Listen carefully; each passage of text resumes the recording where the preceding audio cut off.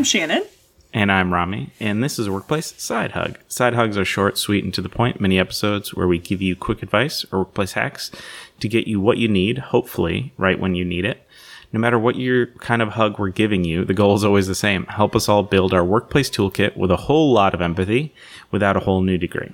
This week, I'm excited because we're talking about a new word that I just learned, which is doom scrolling. Oh my gosh. So our neighbor uses this word all the time, and I don't think I had heard it used a lot until he started using it all the time. Yeah.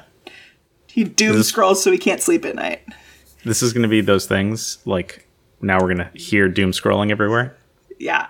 I mean, I think so. It's been the season for it a little bit. Yes, absolutely. Okay, so doom scrolling. Shan, do you want to explain what it is? No, you explain. You chose this topic. Okay, I did choose this topic. Doom scrolling is when you can't stop looking at social media. A time frame where people do this a lot is around like the election or some big news event or some sporting event or something where they're constantly just looking for updates. Yes. And nothing is changing. Nothing is changing, but they're constantly just stuck and fixated on social media and news. And they call it doom scrolling because it's not, nothing gets better. You're just literally, it's your own doom, like sitting there and you're scrolling through it. So some other topic, like the topics that my neighbor doom scrolls about is COVID, is which does change, but at the time it wasn't changing a whole lot when it first happened. And Black Lives Matter, when George Floyd died. I live in Minneapolis, so he was like really scrolling excessively on that, and it was making it really hard for him to sleep. Yeah, and I think the big thing here is it's something that you can't stop doing because you're so focused on it that it like prevents you from accomplishing anything else, right? Because you want to go to sleep, you can't. You just like need to keep checking social media. Yeah. Yep. So we're going to talk about doom scrolling, but we're also going to talk about like how that brings you to sometimes compare yourself to other people. Yeah, because I think the big thing here is when you're doom scrolling, whether you're planning to or not, if you're doing it through social media, you are seeing other people also posting things, right? Yes. And I think what ends up happening a lot is we're hopping on social media as almost a like built-in function of how we exist, right? Like, oh, I've got a minute. I'm going to go ahead and open up the Gram or Facebook or whatever it is, Twitter, scroll for a little bit and then like go back. Like that's how I'm going to clear my mind for the next few minutes. And I think we get into that habit so easily that it's really hard to break that habit. Totally. And I think a lot of what I've noticed, at least with myself, is when I'm in that habit and it's so second nature to do it, I start to compare myself to others, which is, I think the whole point of social media is to project a version of yourself. Mm-hmm. And I think some people do a really good job of projecting a perfect version, and some people do a really good job of being vulnerable and showing all the versions of themselves. Shannon, I will give you credit. I think you do a really good job with this. Oh, thanks for where you will do a day in the life and you will show yourself doing all the mundane things that people do that no one typically shows. But I think for the most part, people are like, I made this great dinner. I'm going to post that, right? Totally. I finally made a dinner that my child wanted to eat yesterday, and I was like, I should post this. Oh my gosh. What was the dinner? I made him tikka masala, Shannon. And he loved it. He loved it. He was licking his fingers. Oh. Normally when I make him dinner, he looks at it and he knows I want him to like it. And he will pick it up, look me in the eyes, and throw it on the ground, regardless of what it is or how much time I spent. He did that the first time I smoked a brisket for him. Just like picked it up, didn't even try and smell it or taste it, and just like threw it on the ground. These darn kids. But yesterday, tikka, man, it was all over his face, everywhere, and he was like dancing and eating, my gosh, living his life. Okay, we're gonna have to like post this recipe somewhere on the gram. The tikka. Yeah. So, but I think that's how we want to project ourselves through social media, and so we're seeing a very narrow window of people, right? This is a posed thing. They've edited it. They've face-tuned. Totally. and now this is who we get, and this is who's projected. So it's never a real version of that person as much as you want to think it is, right? Even the people who we think are being the most authentic or vulnerable or whatever it is, like I don't know, who's someone, my sister listens to everything Chrissy Teigen does.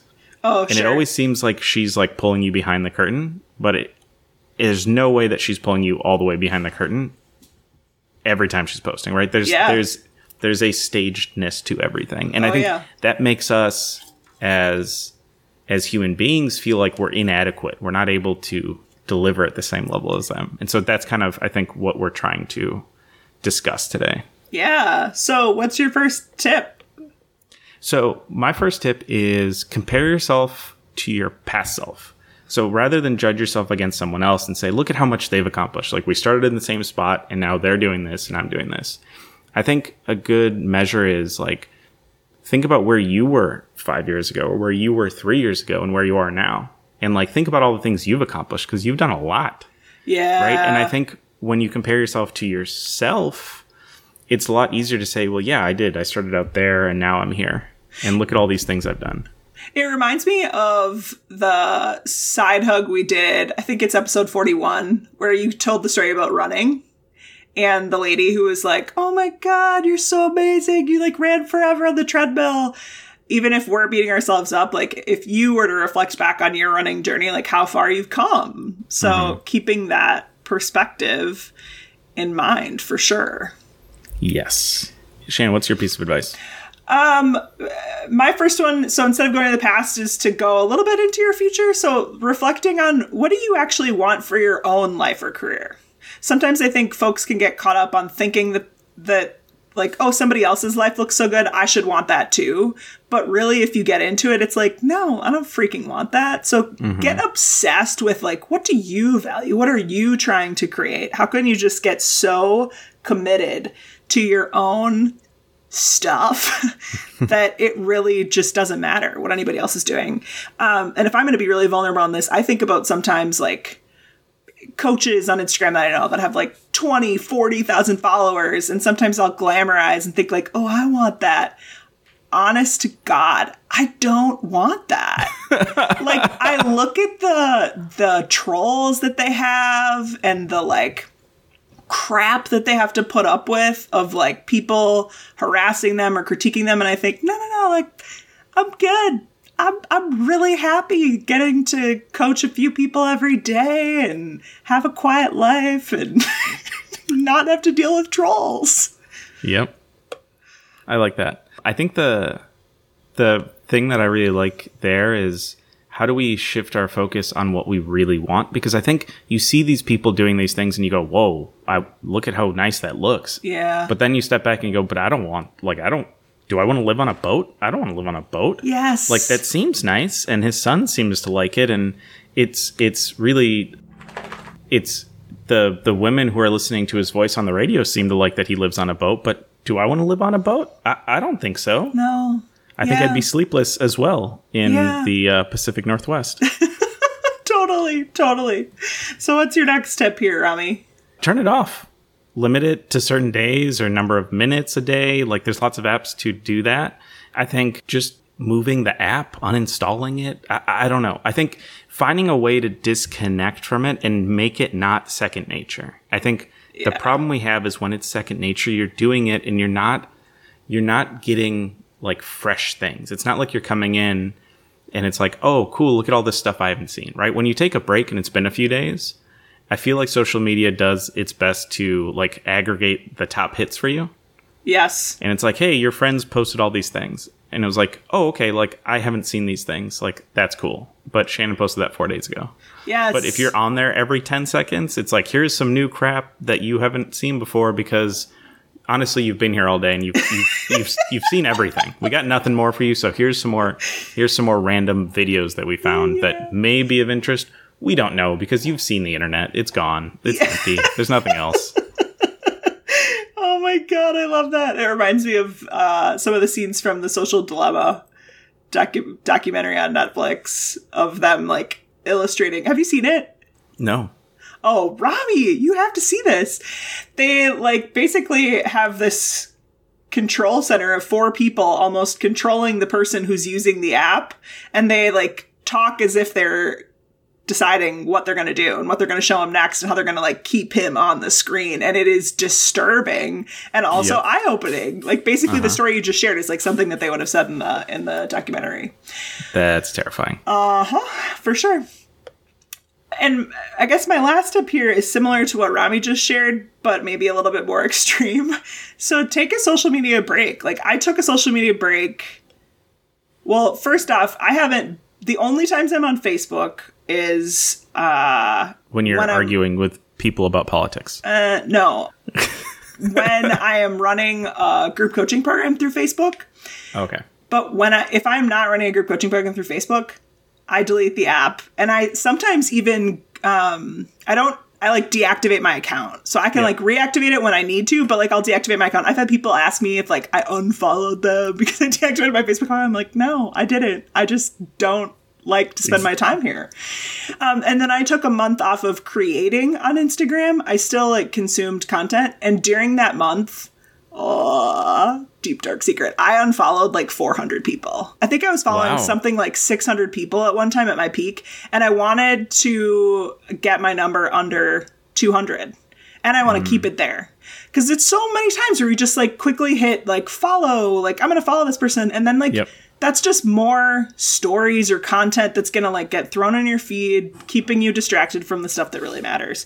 So if I notice myself feeling like a certain competitive vibe with somebody or like if they just kind of make me feel like junk about myself or my life, like no, I'm going to unfollow.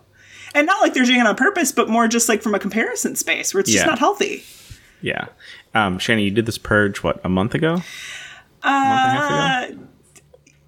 Yeah. That makes sense because I lost a follower in that time frame. So that explains a lot of what may have happened. No, okay, so that's you good. Didn't. I still follow you. It was just like a lot of other accounts that I needed to just whatever. Well, and two, when people do the mute thing, like honest to God, as a creator, I wish you wouldn't mute me. I wish you would just straight up unfollow. Like truly. And like you can come back anytime, but like let's just use the unfollow when you need to use the unfollow. There's a woman that I know on Instagram who inspired me to do this because she follows less than 60 people.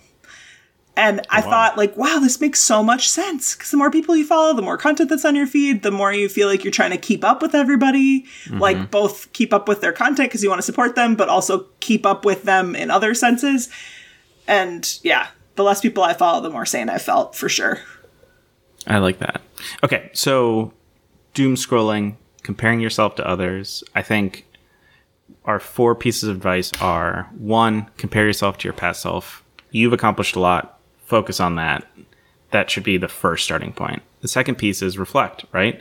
What do you want from your own life and career? You're seeing people project a certain level and an existence, but is that what you actually want? Or does it just look nice right now? Like focus on what you truly want and what are you wanting to create, and get obsessed with your own stuff. And how do you refocus yourself? Not let other people in their spotlights take away from you. Third piece of advice, turn it off, limit it to certain days or number of minutes a day. There's lots of really good apps to say, okay, look, you're only going to give me 30 minutes for Instagram. So maybe it isn't my second.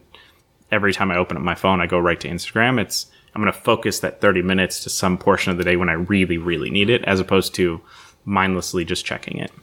And then the last one is taking a social media break, which can be deactivating your account, uninstalling the app, or just unfollowing accounts that are not healthy for you to follow, right? Like I need to stop following so many accounts where they show them how they make fried foods, because I want to eat all of those things. And so that is actually very unhealthy for me physically. But there are lots of ones that are unhealthy for me emotionally that I shouldn't be following. And so I think it's find the things that are unhealthy for you to follow and unfollow them. Like just get those out of your feed and you don't have to worry about those things. Yeah, you can always bring them back if you find you really, really miss them. But I'm suspecting that you won't. Yes. All right, so we'd love for you to join the conversation on Instagram.